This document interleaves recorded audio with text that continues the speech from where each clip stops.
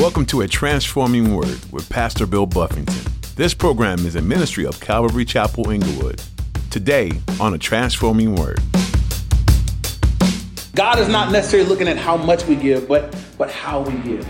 That's not the amount that I give, but it's what does it cost me to give it? And it's different. You know, as Jesus looked at that group, there were people that gave out of their abundance. It didn't really cost them anything. It was out of their abundance, and other people gave, and it was really costly. Sometimes there's people that don't have very much, but in measure of what they have, they've actually given more. And so, you know, something I believe is important when we give to the Lord, that we should pray it through. In today's message, Pastor Bill will continue his message on giving money to the church. In some churches, the giving doesn't end until the church gets enough money.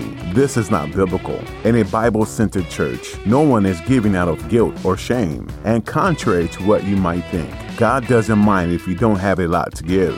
What God cares about is your heart behind your giving. Are you only giving to appease Him? Or are you cheerfully giving out of the overflow of blessings He's given? Now here's Pastor Bill in the book of 2 Corinthians chapter 8 as he continues his message, The Grace of Giving.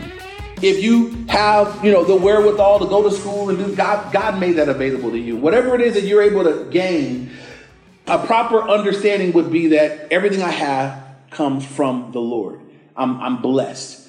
So the ability to have something to give comes from God. It's also a grace to be in a place where I understand that not only is what I have comes from God, but my willingness to give is also a grace. Because some people have, but they don't have a willingness to give. They don't understand grace.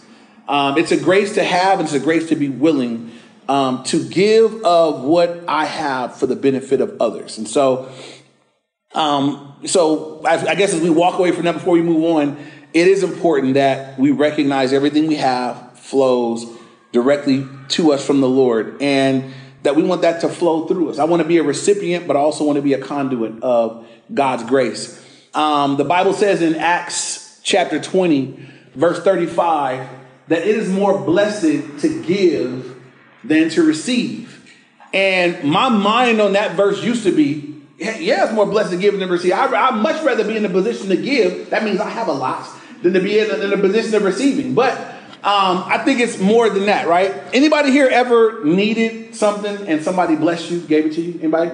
Was it a blessing to receive when you needed it? It was. I've been there.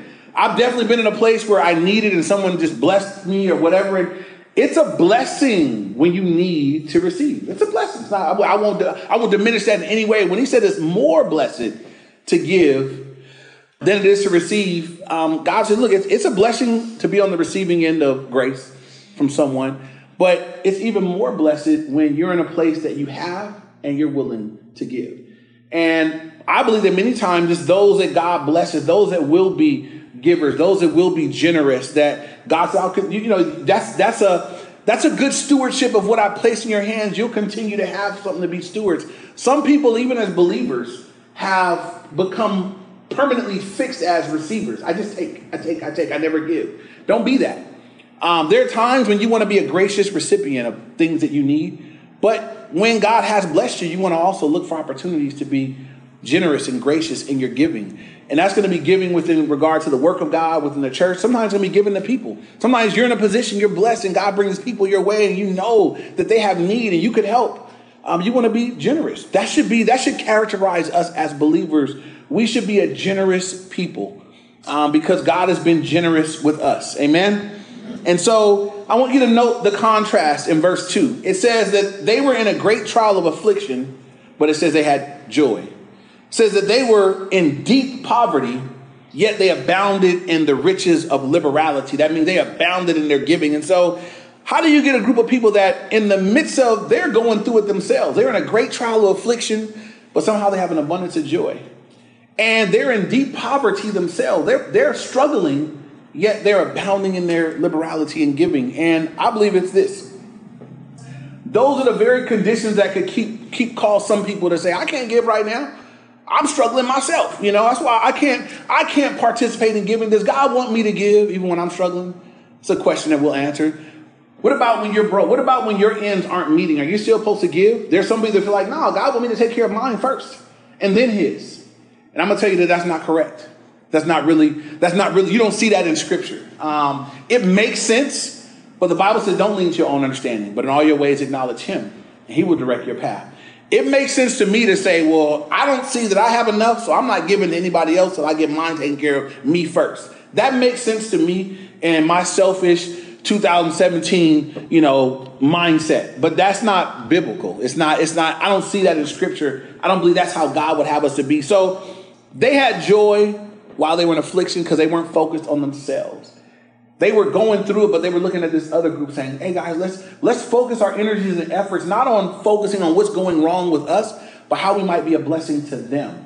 Yeah, we're impoverished. We don't have everything that we need right now, but we're still going to get something together, and we're going to send a blessing to them because they're in a worse condition than we are. And so it was part of not focusing on themselves. They focused on the needs of others and being a blessing to others. There's an acronym for JOY. Some of you guys may know it, but it's Jesus, others, and then you. And sometimes that's how you get back to a place of joy. Just put Jesus first, then others, then yourself. Put yourself last. Some people don't have joy because all they can look at is themselves and what they want and they don't have. So self-focused. You could have joy in serving and giving to others even when you don't have. And so here's this. Should we give when we're broke? When we're in poverty, when we don't have enough, should we still give? And I don't say this to be self-serving, you guys. I'm wanting to give us Bible. I want to give us what the Bible says. I can think of a couple examples where God highlights those that were giving out of poverty, and he didn't tell them not to give it. He actually commended them for what they were doing. And so if you're writing notes, you can write down Mark 12, 41 to 44. And in Mark 12, 41 to 44, this is the widow who gives her mite. And I guess if they're the smallest, 2 mites would be less than a penny. And so she gave, she didn't have very much, but it's Mark 12. I'll read 41 to 44. It says, now Jesus sat opposite the treasury, and he saw how the people put money into the treasury, as many who were rich put in much. Then one poor widow came and threw in 2 mites, which make a quadrant. Again, it's less than a penny. So he called his disciples to himself and said to them, assuredly, I say to you that this poor widow has put in more than all those who have given to the treasury. For they all put in out of their abundance, but she out of her poverty put in all that she had, her whole livelihood. And so Jesus here, I want you to notice, it says that Jesus was looking at how they gave. He didn't look at what they gave. He looked at how they gave. That some people give out of their abundance. This woman is giving out of her poverty. He was looking at how they were giving. That's important for us to note. When it comes to giving, that God is, I give as unto the Lord. So one of the reasons why we don't do the whole march around, I came out of a church where when it was time for tithes and offering, some of you guys maybe been there too, where you had to march around. And we had 4 marches at our old church. First, you marched around for tithes and offering. And, if you can just imagine the setup, the pastor's here, the ministers are up there, the deacon's board is right there, the thing is right here. You marched around and you gave tithes and offering. Sit back down. Then it was you came back around, pastor's love offering. Pastor's right there. That's how much you love me? Like right there. I mean, I'm not making this up, that pastor's love offering you walk around. Then it was building fund offering. And then every week, because it was never enough, after the tithes offering, the deacons would go back count it. It was never enough the first time, no matter how much it was. They came back and said, hey guys, I need 5 more people to give $100 before we can move on. And service was not moving on to that $500. And then, so you might stand up and we would all clap for you. Hey, brother, hey, brother. You guys are bringing $100 and there it went. So here's what's wrong with all of that. God says in Matthew 6, he says, when you do your charitable deeds, he says, don't be like the Pharisees or the hypocrites who love to be seen by men. They love for people. There are people that would wait to give until the opportunity came to give where everybody could see what you gave, because it was like, oh man, he's always coming through. Boy, she always faithful with that, and God says that's their reward. Whatever people thought of you when you came down. God says when you give, when you do your charitable, don't let your right hand know what your left hand is doing. Do it. I mean, you got to be so on the low. So my right hand can't know what my left hand is doing. That means that it's somehow, God says, I want to be between you and me. And God says, and when you give like that, he says, your Father who sees in secret will reward you openly. Yeah. And so God said, don't let it be something you do for people. And so we don't do that. We want it to be, in a sense, we want people to have the ability to give with that anonymity, that this is between you and the Lord, what God has put upon your heart. I encourage every family to pray about what you're supposed to do and then do what God tells you to do. And it's between you guys and the Lord. It should be done as an act of worship. It shouldn't be done because your arm has been twisted or you've been made to feel bad or you have an opportunity to shine in front of people. God says, I want it to be done, between you and me. And so I want to note that with this widow's mite, as Jesus watched how she gave, he didn't say, no, don't give that. That's all you have. You're poor. He let her give it.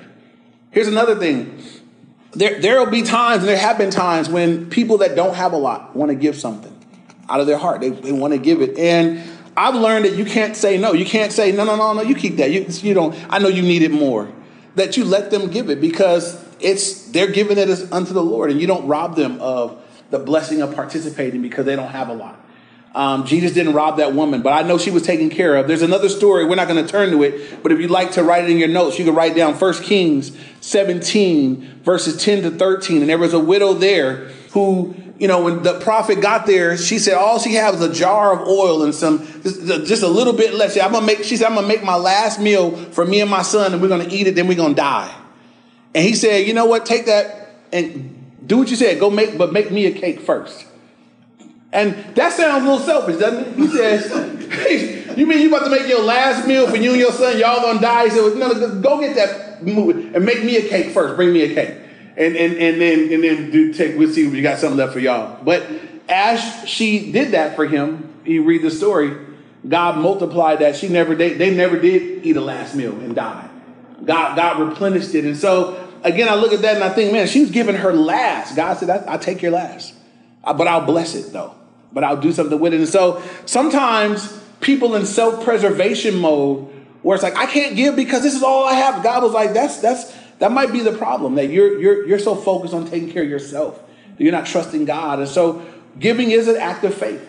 Sometimes we give it and my needs aren't even all the way lined up, but we give in faith. We give in obedience. We still trust you to continue to provide for our needs according to your riches and glory. It won't be by my hoarding and keeping that I prosper. It'll be through giving. And it doesn't really make sense, but it's biblical. So do we give when we're still broke? Yes, we do. They did. Other people did. We should also. Verse 3, moving on, he says, for I bear witness that according to their ability, yes, and beyond their ability, they were freely willing. And so he says, even up to their ability, they gave according to what they could, their ability, but they even gave beyond what they were able. They went over and above. And again, like the widow's mite, God is not necessarily looking at how much we give, but how we give. That's not the amount that I give, but it's what does it cost me to give it? And it's different. As Jesus looked at that group, there were people that gave out of their abundance. It didn't really cost them anything. It was out of their abundance, and other people gave, and it was really costly. Sometimes it's people that don't have very much, but in measure of what they have, they've actually given more. And so, something I believe is important when we give to the Lord, that we should pray it through. We should pray about what we give, but our giving should be generous to the Lord. It shouldn't be something where I shouldn't be tipping God. When I go to a restaurant and I sit there and I'm like, I tip. I'm deciding whether or not service was good or bad. I'm deciding what I'm gonna leave as a tip based on how much I have. It was bad service. If I didn't get my water filled up at least 3 times, y'all know I'm a waterholic. You're not getting a good tip out of me. I need my water. You saw the empty cup there? The empty cup was there 3 times you walk by. Every time you walk by, that's less tip for you. But I've been places where they keep coming. I had one place they came and brought the jug, and I said, I'm gonna take care of you now. I got my water on over here. But I'm deciding based on service. It's not necessarily generosity or whatever. It's just based on what I feel. I can't do God like that. I can't do God's work, God's kingdom, God's things. I can't be like, well, let's see how I feel today when I get there. It should be something that's been prayed about, decided upon, and it should be done. It should be out of generosity, out of a willing heart. So they did above and beyond. They went beyond what they were even able to do. And something really important, it says in verse 3, it says that they went beyond their ability. It says they were freely willing. And when it comes to giving, that's the way God wants it to be. God doesn't want it to be out of constraint or pressure or manipulation. God wants our giving to be free will. And that's another difference from, if I stood here and told you, if you don't give so much X amount, you're going to be cursed with a curse.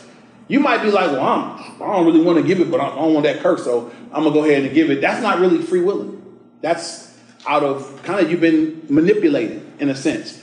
God wants our giving to be something that's done free will, and it's like part of worship. Best way I can illustrate it, when I was going to school, like most kids, I don't know, I can't speak for all kids. Maybe some kids love school. I didn't like school. So I didn't like to get up. So that was my mother's job every day. Get up, Billy, it's time to get up. Get your clothes, get your ass, clean your face, iron clothes. Like she had to be on me to get up and because if I could lag, if I could get laid, if I could sneeze, and not go or whatever, I was going to get out of it if I could, It was her burden to get me going. But I remember every once in a while there'd be a field trip. And I remember we had a Magic Mountain trip for school.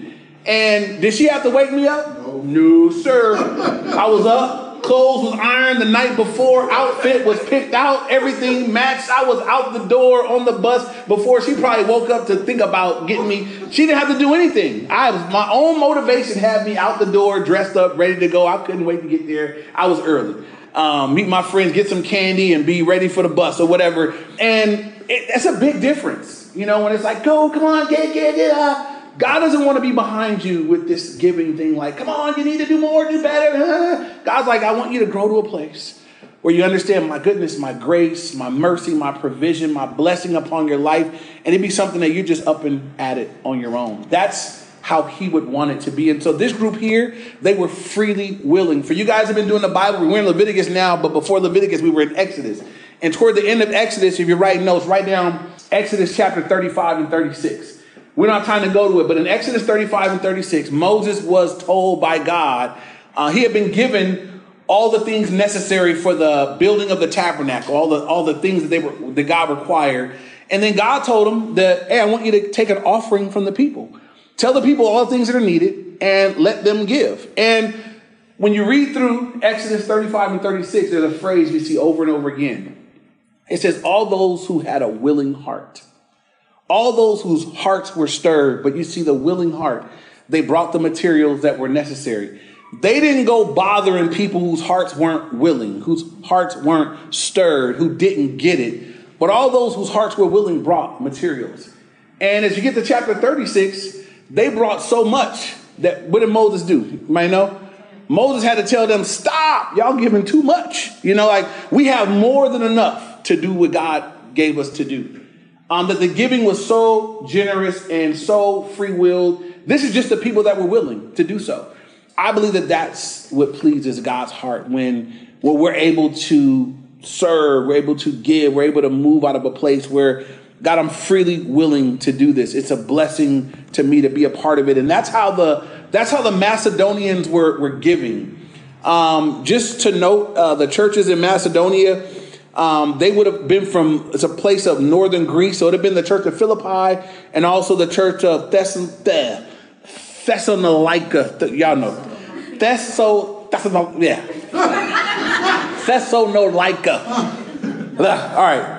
The before Timothy, that church. So those are the churches that would have been around that area that were giving in this way. And so look at verse 4 now. It says, they were imploring us with much urgency that we would receive the gift and the fellowship of the ministering to the saints. They were having to, basically insist that they would take the gift. It looks like maybe because they were, a struggling area, they were also in poverty. They were like, no, you guys, it's all right. They were insisting. It said that they were imploring us with much urgency that we would receive the gift. And it says, and the fellowship of the ministering of the saints. And one thing here that, they were insistent, they wanted to give it. I already said to you earlier, you don't tell someone that doesn't have much, they can't participate in giving. You let them, because it's from their heart and you don't want to rob them of it. I was listening to, it's a pastor in Philadelphia, and He said years ago, way back, it may have been the 80s or 90s. They were building a building, and people were giving, and they were just praying and believing God, trusting God for His building it as they could. And they said a lady came up, and she had a guitar. She said she was a hippie lady, and she had a guitar and something else, some minor thing. And she said, I want to give these things, and I want you to sell them and put it toward the building. And he said they started to tell her no, and she was like, no, this is, God put this on my heart. I'm giving this. I want this to go towards it. And so he said, I couldn't rob her of that. That was God had moved upon her heart. He said the guitar was beat up. It probably wasn't going to be very much, but she had purpose in her heart to give it. We couldn't rob her of that, And so again, as you look at the last part of verse 4, it says, they implored us that we would, with urgency, that we would receive the gift. It says, and the fellowship of the ministering to the saints. And there is a fellowship, when you get a group of people that we're all serving towards one end, or we're all giving towards something. When you give towards something, your heart is attached to that thing. When people are, giving their resources, giving their own effort and time into something, your heart becomes attached to it. The Bible says that where your treasure is, what? There your heart will be also. And that's an important thing, because if none of my treasure is wrapped up in God's stuff, where's my treasure at? What's my heart attached to? Where is my treasure? Is my treasure in a garage? Is my treasure in a location? Is any of my treasure wrapped up in the things of God? Is that what my heart cares about? Am I into that? That's Matthew, and I'll come to that in just a minute. So, both of these things they did, they gave of them, their heart was attached to what they were doing. That's Matthew 6:21, where it says where our heart is, where our treasure is, that's where our heart will be also. And that's something for us to consider. Is any of my heart wrapped up in the things of God? Have I participated in giving to the work and serving in the work in a way that I even care about the work? Or is my heart wrapped up in other stuff? There should be. We should be careful not to live this life and all our treasure be in things that don't even matter. And that's how some people live. Some people's treasure is all wrapped up in things that God's like, I don't care about that. I try to be careful about that. The Bible wouldn't make me feel bad about having some things, but the Bible would condemn things having me. You guys know the difference? There are people somebody can have a car. I got a car, I got a car. Y'all got cars? We got cars. We drove here, right? But some people's cars have them. Some people's cars that dictate to them what they do and where they go. I got a friend, I won't point him out. He's here today. But at one point in time, when he wasn't doing as well with Jesus as he is now, he had a car. He says he went out on a Sunday morning and he was just going to wipe it a little bit before he went to church. And then go to church shining with his rims on his whatever Beamer, whatever it was. And he says he started wiping. He says, and lo and behold, as he looked up, and I don't know how much time had gone by, the car was probably lit, shining. Huh, Clint? Oh, man. But missed service, missed everything. He tells that story himself. So I know he don't mind. So, but he said he just got out there, and then, the Lord took that thing away. It had him, You don't want to let your things have you. You can have some things, right? But don't let them have you. Don't let them be the thing that control what you do and what you don't do. Be careful about that, because God died to have you, and he should have all of you. Amen. And so moving on to look at verse 5. It says, and not only as we had hoped, but they first gave themselves to the Lord, then to us by the will of God. And I thought this was really important.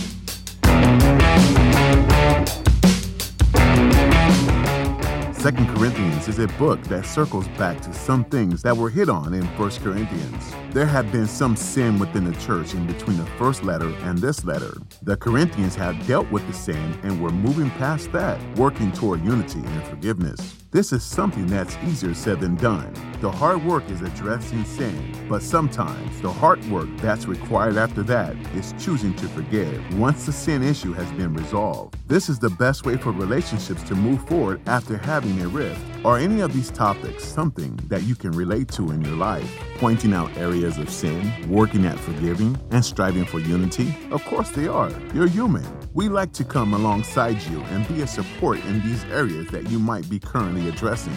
Would you text or call us and share where you are in the process? Our number is 310-245-4811. That number again is 310-245-4811. We'd be happy to listen and pray with you through these things.